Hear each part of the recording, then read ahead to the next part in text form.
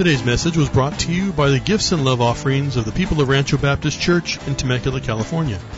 Pastor Jason Swanson is our senior pastor here at RBC, and this message was recorded during our regular Sunday morning service times. Pastor Jason is currently in a series he's calling A Walk Through the Book of Acts, Jesus at Work. Today Jason is in part 15 of his series on the walk through the book of Acts, entitled The Works of Christ. Turn to Acts chapter 3, and today Jason is looking at verses 17 through 26. Here's Jason. Well, we are continuing through our walk through Acts, watching Jesus at work, and today we are going to see Jesus preached once again by the Apostle Peter in a sermon that I've entitled quite simply, The Works of Christ. That is where Peter is going to go. That is where Peter has already gone. And as we're going to see, that is where Peter continues to go as he preaches. That is where the Apostle Paul goes as he continues to preach as well, once he is saved in Acts chapter 9 and becomes one of the central focuses in the later chapters of Acts. But I thought it would be good, since it's been a couple weeks since we looked at the beginning of Peter's sermon, that we actually looked at the entire sermon. So I'd like us to start today in chapter 3, and we're going to read verses 11 all the way to 26. And keeping in mind, remembering how God has orchestrated this day, and how God has been behind everything up to this point. And Christ has been growing His church. That Christ has been allowing things to happen, to gather great large crowds, so that they would come and they would hear about Him. So look at verse 11 and follow along as I read out loud. While he was clinging to Peter and John, who the man who was once paralyzed, that was just not so many minutes ago jumping and leaping and praising God. All the people ran together to them at the so-called portico of Solomon, full of amazement. But when Peter saw this, he replied to the people, "Men of Israel, why are you amazed at this? Or why do you gaze at us as if by our own power or piety we had made him walk? The God of Abraham, Isaac, and Jacob, the God of our fathers, has glorified His servant Jesus, the one whom you delivered and disowned in the presence of Pilate when he had decided to release him. But you disowned the holy and righteous one and asked for a murderer to be granted to you, but put to death the Prince of Life, the one whom God raised from the dead, a fact to which we are witnesses. And on the basis of faith in His name, it is the name of Jesus which has strengthened this man, whom you see and know, and the faith which comes through Him has given him this perfect health in the presence of you all." And then he continues on. And this is what we're going to look at today and unpack these verses. "And now, brethren, I know that you acted in ignorance just as your rulers did also. But the things which God announced beforehand by the mouth of all the prophets, that His Christ would suffer, He has thus fulfilled. Therefore repent and return, so that your sins may be wiped away, in order that times of refreshing may come from the presence of the Lord, and that He may send Jesus, the Christ appointed for you, whom heaven must receive until the period of restoration of all things, about which God spoke by the mouth of His holy prophets from ancient time. Moses said, 'The Lord God will raise up for you a prophet like me from your brethren. To him you shall give heed to everything he says to you, and it will be that every soul that does not heed that prophet shall be utterly destroyed from among the people. And likewise, all the prophets who have spoken from Samuel and his successors onward also announce these days.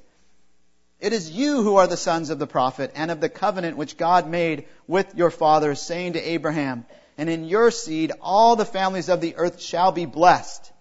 For you first, God raised up His servant and sent him to bless you by turning every one of you from your wicked ways.'" Let's pray. Gracious Heavenly Father, we thank You for giving us Your Word, for making Yourself known to us, for its pages are full of truth, and its pages point to the Messiah, to the Anointed One, to the righteous and holy one, to the Lord Jesus Christ. And Lord, we pray that He would be glorified, that He would be honored, that He would be magnified, that His name would be lifted high above all other names this morning. For there is no other name by which man can be saved, Lord. So illuminate your word this morning through the helper, our helper, the Holy Spirit. And change us, transform us, and allow us to see things the way that you see them, to see sin the way that you see sin, and cause us to walk in the newness of life that you have for us that know you as Savior. And those that do not know you, Lord, may you bring them to yourself. For it's in Christ's precious name that we pray. Amen. So what we're going to see today is Peter highlighting 3 works of Christ. I know the outline might seem quite simple, but it's actually really profound and deep. First, what we're going to see is we're going to see the suffering of Christ, and that has already been fulfilled. And we're going to see that in verses 17 and 18. That He indeed is the deliverer.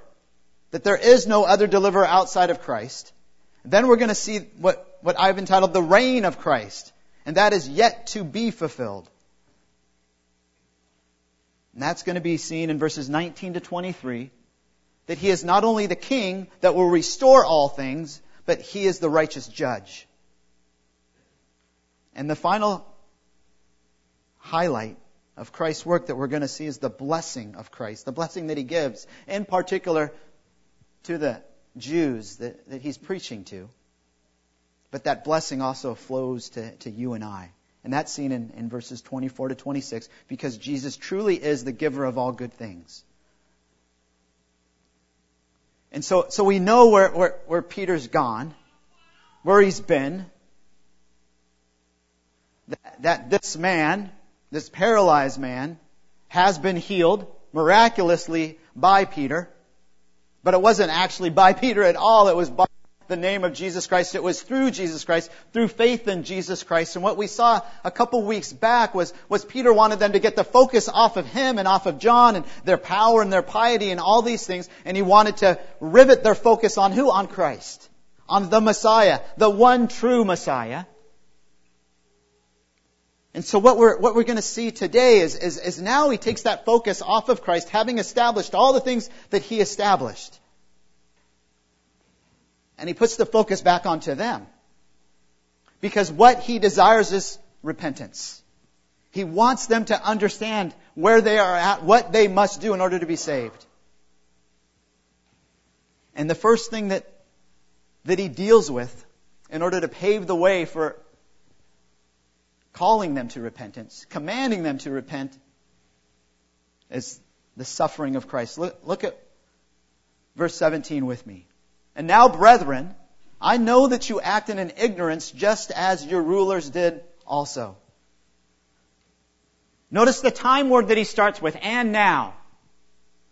So he's already clearly defined who Jesus was, who Jesus is, and how their involvement played out, right? He's made that clear to them. That you did this. Pilate was going to let him go, but you actually said, no, let's let the murderer go instead. You are guilty of this. But he doesn't just leave it at that. He's trying to bring them to the point to where they recognize that there is something that they need to do. And that is repentance. And as he's trying to get personal and place the focus on them, look at what he says. He calls them brethren again. We've seen this term several times already. As he gets up to preach to the Jews, he calls them brethren. If there's any time where you would think he wouldn't want to identify himself with them, it would be right now. Because he's just shown them that they were the ones that killed his risen Lord and Savior. And in fact, it wasn't just his risen Lord and Savior, it was the promised one. It's their Savior as well. Their Messiah. But instead of being ungracious with them and separating himself from them, he actually includes himself with them. Why is that? I believe it's because Peter recognized that as he just proved to them that they disowned the Messiah, that he knew full well that he too disowned the Messiah. And that in terms of what light they were both walking in, that Peter actually had walked and talked and watched and been taught by Jesus for years, right? And yet when it came time, what did he do? He denied Jesus 3 times. He disowned Jesus, much like they had done. And so what is he able to do? He's able to give grace because he was given grace. And there's not one of us in this room that shouldn't have that same attitude. All of us should recognize that none of us deserve grace. Right? If God were to treat us the way that our sins deserve, we would be without hope, hopeless forever. But instead, God in His grace lavishes His grace upon us. And now in turn, that's what we should do. We should recognize that none of us deserve to be sitting at the table with our King. But by grace.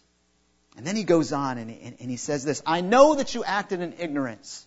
That word know there is, it's got some significance behind the foundation of where it comes from. The Greek word, it actually comes from this word that means to see. And it gives the idea of seeing something and coming to a knowledge of that particular thing which has been seen.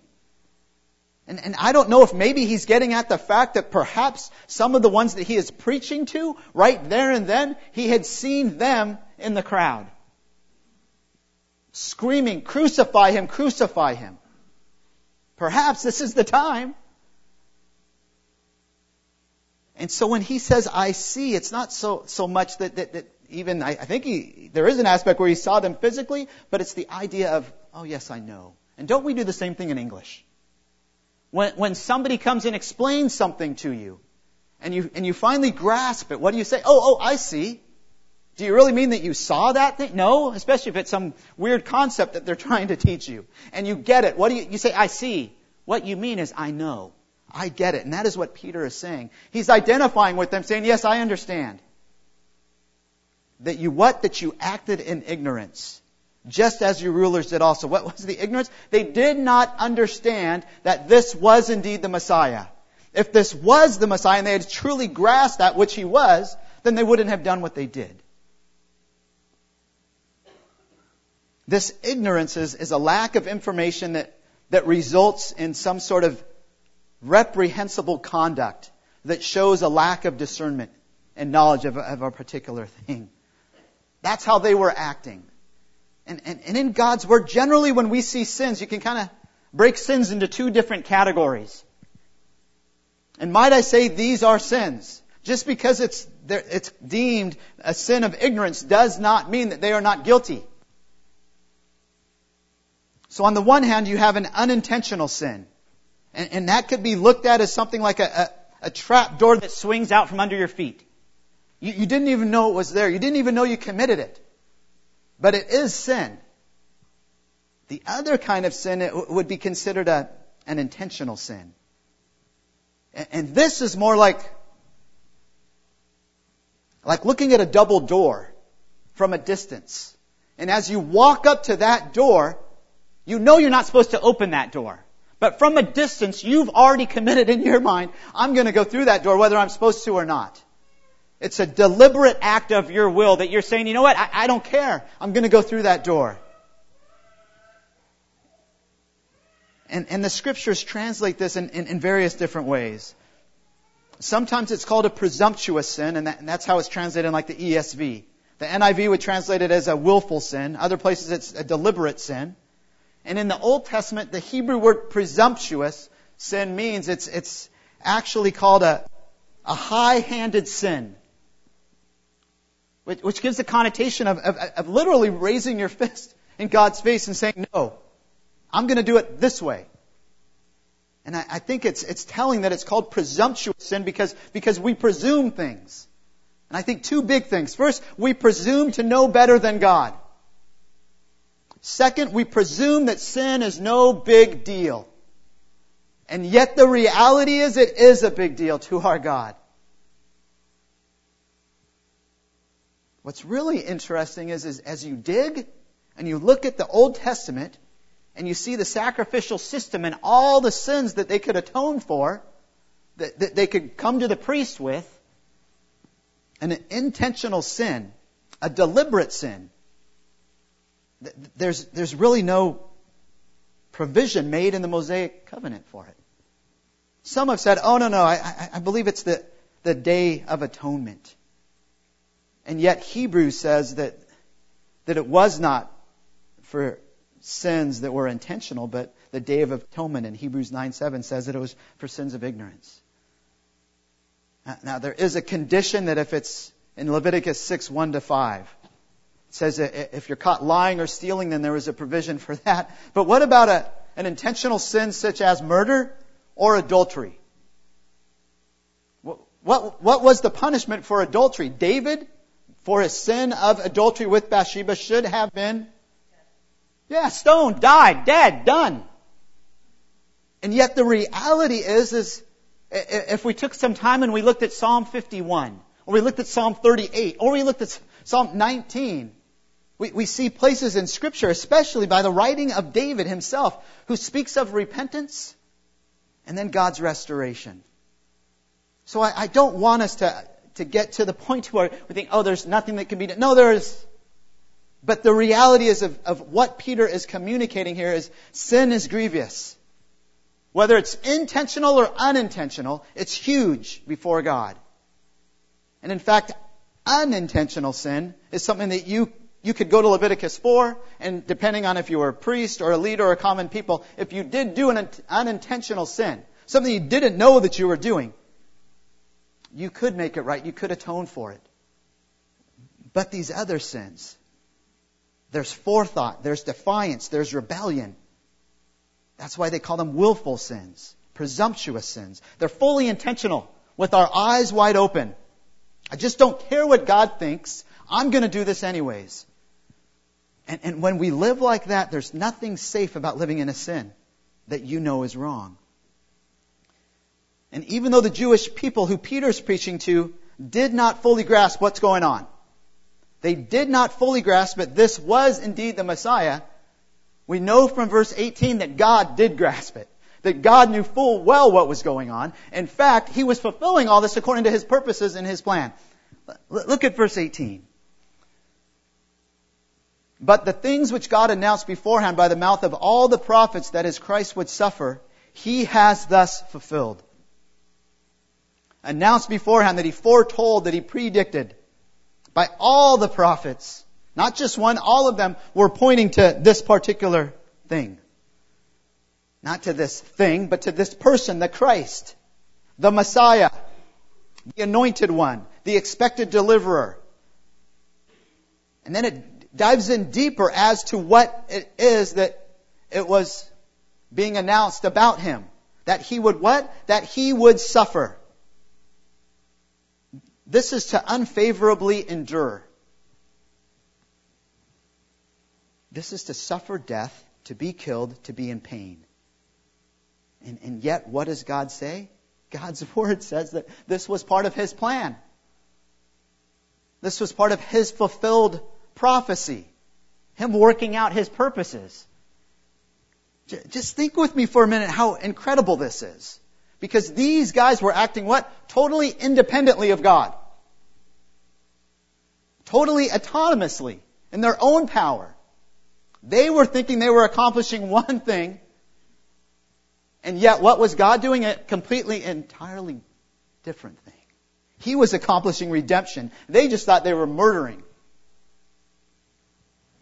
Isn't it amazing that God can take the most horrible, evil act such as this, and He can use it for good? And that all the evil in the world, just try to grasp this. All the evil in the world cannot derail God's purpose and plan. That's the kind of God that we serve, that we have a relationship with.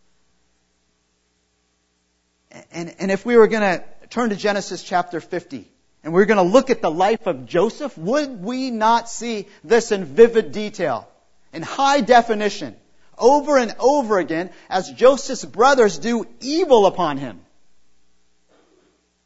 Time and time and time again. And then even when he gets away from his brothers, it seems like, man, more and more terrible things are happening to Joseph. And yet the reality is, when God brings everything to fruition and we see, oh man, this was God's plan. Look at this. This is awesome. God brings his brothers to him. And do you remember what Joseph says to his brothers? This would be a good passage to memorize. Genesis 50:20. He says this, you meant evil against me, but God meant it for good. That God can take something evil, flip it upside down and make it good. That's how wonderful our God is. And this is the same wonderful working that God does in the crucifixion. But even though this was God's plan, even though this was the fulfillment of his prophets and the prophetic utterings of his prophets, that doesn't mean that they're not guilty. And the only way for them to be exonerated, to make this wrong right, was through repentance. And that's where he goes, which ultimately is going to lead us to the reign of Christ. Because before Christ can reign in our hearts, we have to repent. Look at verses 19 to 21. And instead of leaving them where they are in this terrible state, he gives them hope upon hope. Therefore repent and return, so that your sins may be wiped away, in order that times of refreshing may come from the presence of the Lord, and that he may send Jesus, the Christ appointed for you, whom heaven must receive until the period of restoration of all things, about which God spoke by the mouth of his holy prophets from ancient time. So we see both the need for repentance and we see the blessing of repentance. With these so that clauses that tells us the purpose of this is what's going to happen if repentance happens. And there's three things that we see. First, what will happen? Your sins will be wiped out. Times of refreshing will come. God would send the Christ who is appointed for you.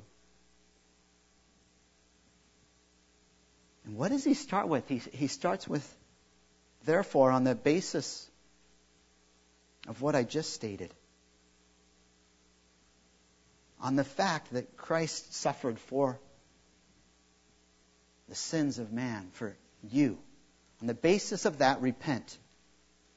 This doesn't mean just be sorry. This isn't, oh, well, if it feels okay. No, this is a command, and this is change your mind, change the direction that you're going. To change one's way of life as a result of a complete change of thought in regards towards righteousness and sin. A change of mind that results in a change of behavior, that you're turning and going the other way. But notice also the hope that's implied here. As what Peter is basically saying is, yes, you have messed up royally. You crucified the Messiah. You missed him the first time, but you are now given a second chance to accept him. So repent. And if you repent, the most incredible thing will happen. Then your sins will be wiped away. A good definition for sins could be this: a departure from God's standard of uprightness, of what is right. A departure from what God's standard of uprightness is. To literally to miss the mark. And here it has a nuanced meaning that as an entry in a ledger. It's as if God takes every sin that we've ever committed and he writes it on a ledger. It turns into, a great big book full of all of our sin. And there's nothing we can do to make that right. In and of ourselves. Coming to church, acting like this, doing that will never amount to being able to make this right. But Christ can and did. Through him dying on the cross. And that is why if you repent, what can happen? Your sins can be wiped away. To cause to disappear by wiping, to remove something so as to leave no trace. To destroy, to obliterate. It's a removal resulting from the blotting out of a written record. And back in these days, they wrote everything on papyrus, right? And the ink that they used, it didn't have the same acid that we use today that made it permanent. It didn't bite into the papyrus. It stayed on the top level. And so in order to get rid of that, all you need to do is get some cloth with some water, and then that would wipe right off, and you would basically have a clean slate. That is the picture. That God has taken all the sins on this ledger, and He's wiped them completely clean. Because of the work of Christ. Because of what He has done. This is the same word used in the book of Revelation. Speaking of God who wipes away our tears in Revelation 21:4. And then on almost the converse of Christ who refuses to wipe our names from the book of life. Isn't that cool?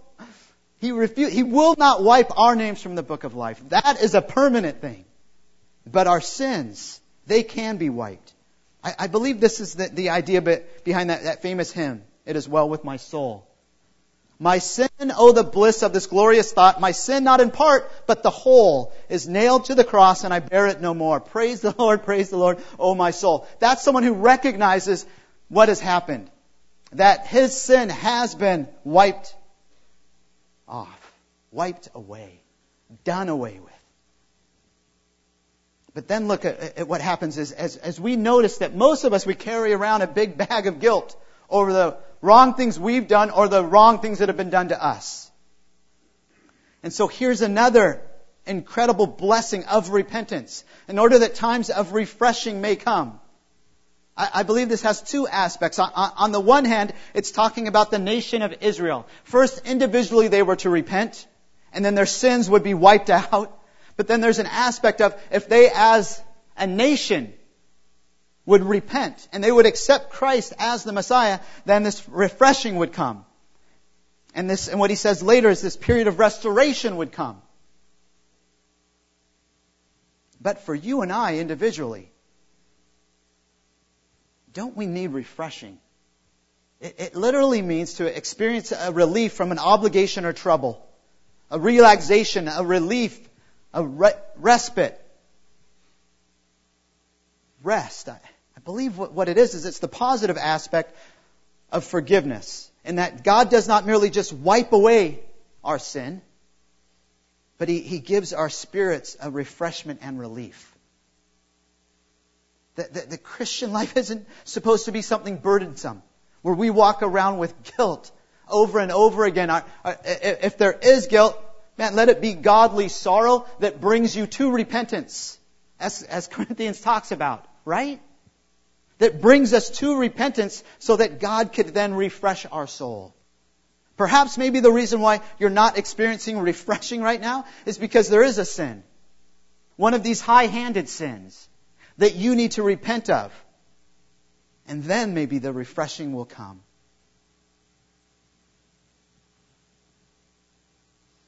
And look at what he says in verse 20. And that that God, on the basis of your repentance, and this I believe he's talking about the whole nation, that He may send Jesus, the Christ appointed for you, whom heaven must receive until the period of restoration. So there's a time where Jesus has to go up to heaven, and He stays there until this period. This predetermined time, this fixed, set, particular time, where Jesus is going to come back. He is coming. The second coming is going to happen. And when that happens, He's going to establish His kingdom. And what is He going to do? He's going to restore all things. When nature will be liberated from the curse and the decay of sin, as God will make a new heaven and a new earth. But this doesn't deal with just the nation of Israel. This deals with all things, as Christ will restore all things. And where does Peter say this comes from? He says this comes from all the prophets. But now he's going to go on and he's going to say, okay, in particular, let me pull out 3 that you would be very knowledgeable of. And the first one he goes to is Moses. Why? Because Moses was the first and the greatest prophet. Although he does mention Abraham, who came before Moses. But look at verse 22 to 23. As what he says about Moses, to bring them in, to let them know that this was God's plan the whole time.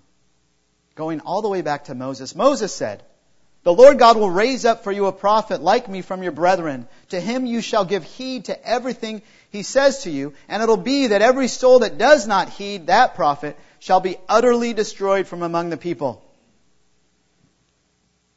So first he says, okay, so Jesus is the New Testament Moses. That he is a prophet of God, that his words were God's very words. Why? Well, actually he's greater than Moses because he is indeed God. But Jesus not only will come as the eternal King who will restore all things, he will come as the judge. And for any and all that do not heed or hear or abide by or repent from this to Jesus, that all of those people that stay in defiance, in rebellion towards Jesus Christ and his message, that they shall be what? They shall be utterly destroyed. To eliminate by destruction, to root out, to destroy utterly. This isn't talking about annihilationism, to where instead of going to spend forever in hell, somebody just goes and boom, they're obliterated at one particular point in time. No, this is talking about an eternity of destruction. Praise the Lord, he doesn't leave them there after already offering them salvation through repentance. He goes on and this is what he finishes with. The blessings of Christ. The blessings that Christ will bring. Look at verse 24. And likewise, all the prophets who have spoken from Samuel and his successors onward also announced these days. So it's natural for him to go from Moses to Samuel because he's the next one. He's the next prophet in line. But if we were to spend time looking at Samuel, you're not going to find a nice passage like he quoted from Moses that depicts clearly a messianic prophecy. So what's the deal with Samuel? Why would he bring Samuel in to this entire discussion? Proving that the Old Testament prophets pointed forward to this day. Well, he does that because Samuel was the prophet who anointed David. Who anointed David and also spoke of the establishment of David's kingdom. Which ultimately points through that kingdom to a much greater kingdom. To the eternal kingdom of the eternal King who is the Messiah. And it says, and his successors, that it wasn't just Samuel, it was all those that followed after him. That they were all pointing to the same day, to the same person, Christ. And then he goes on in 25, and he says, it is you who are the sons of the prophets and of the covenant which God made with your father, saying to Abraham, and in your seed all the families of the earth shall be blessed. So he takes it even further back than Moses. And he goes back to Abraham. And he says, look, this is God's promise to Abraham. I'm speaking of the Abrahamic covenant. You know full well the Abrahamic covenant. And then he speaks of this seed through which all the families of the earth will be blessed. Seed there is singular. And that has great significance because it's pointing to one singular ancestor of Abraham. Christ, the Messiah. That when he comes, he is going to bless the entire earth. How? By making salvation available to all. Not that all will be saved, but that salvation will be available to all. Man, God's grace is so amazing. And even Peter's understanding of how all the different prophets pointed forward to Christ. It's not just Moses. It's not just Samuel. But all the prophets and going even before then to Abraham. And the Jews would understand this. And he'd finally come to this point to allow them to see in a capsule how this all works out. And how that this was God's plan and that they play an important part not only in on the negative aspect of crucifying the risen Lord and Savior, but how God has made salvation available to them. Look at verse 26. For you first, God raised up His servant and sent Him to bless you by turning every one of you from your wicked ways. For you first, that means in the first place, above all, referring to prominence. Peter is singling out the Jews, and rightfully so. Why? Because they were God's chosen people. They still are God's chosen people. God is not finished working with them yet. True, they don't see this church age as even in Scripture, but this was part of God's plan. And that's what He's pointing to. Do you remember what Jesus said in Acts 1:8 to the apostles about who this talk of the kingdom should go to? This talk of Him, the gospel. He says, but you shall receive power when the Holy Spirit has come upon you, and you shall be my witnesses where? In Jerusalem. That's the Jews. That's where you go first. And then in all Judea and Samaria and to the uttermost parts of the earth. It starts off with the Jewish people. And that's what we're going to see throughout the book of Acts. That's where they go first. And then he says God raised up what? His servant. Again, this isn't a title for Christ that's used a whole lot in the New Testament. Only 4 times, but in the Old Testament, that these guys would understand, it's used a lot. Particularly in the writings of Isaiah in chapter 42, chapter 49, chapter 52, all the way to chapter 53. Talking about the servant, in particular, the suffering servant. And then we see what that servant has come to do. And sent him, the servant, to bless you by turning every one of you from your wicked ways. Notice that God not only wants to bless them and to bless us as His children through redemption and through having our sins forgiven and having them wiped out, but it goes deeper than that. He also wants and desires us to turn away from our sinful ways. I believe this speaks to the expectations of all involved here. First, the expectation of this paralyzed beggar. Do you remember what he wanted? All that he wanted was silver and gold. And what did he get? So much more. What did the nation of Israel want? They wanted a Messiah that would save them from the Romans. That would come and free them. That would deliver them from the Romans. Instead, what does Jesus offer them? What does Jesus open the way for? So much more. Deliverance from sin. Deliverance from death. And does He not offer us the same? And at times, do we not expect less? Finally, notice who it is that is doing the turning of the person from wickedness. For you first, God raised up His servant and sent him to bless you by turning every one of you. It's the servant that's doing the turning and allowing them to get it, to understand, oh yes, we have done this terrible thing, and it is Christ working in and through us, that works in us, that raises up this desire for us to turn from our wicked ways. The question is, do we listen to Him? Or have we become so callous to sin that we don't even think of it anymore as sin?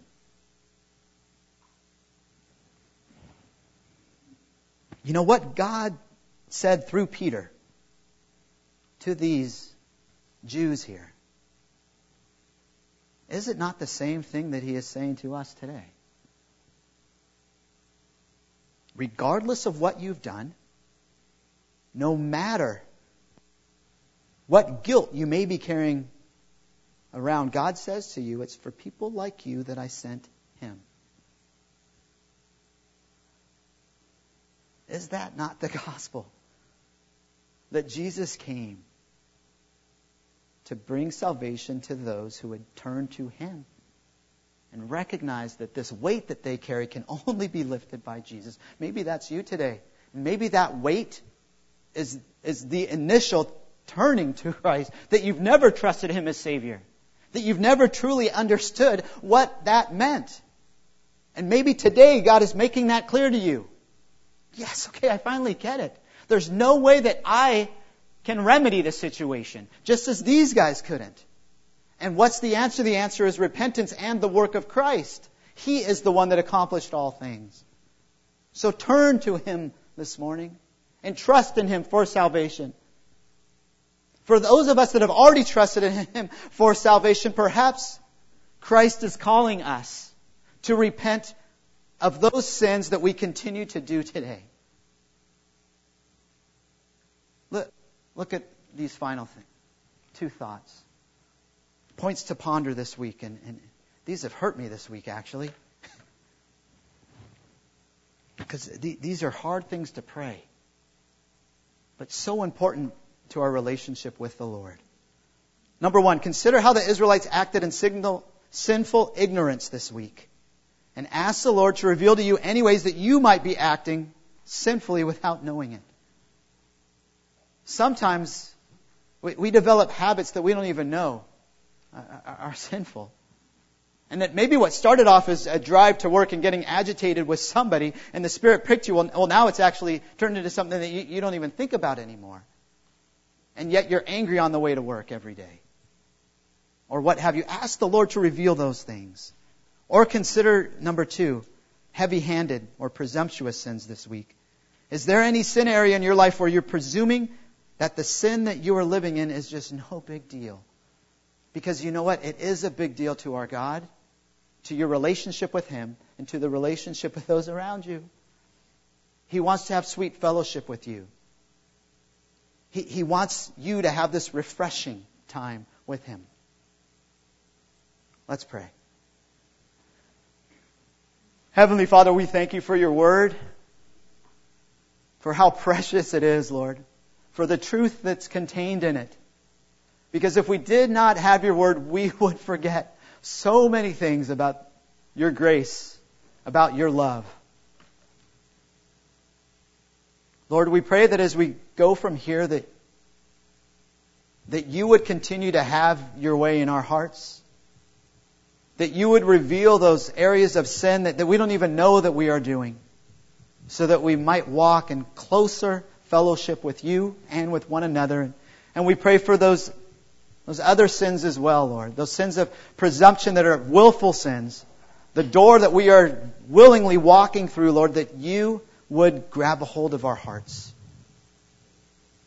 That You would cause us to repent and turn from those evil things and seek Your face alone.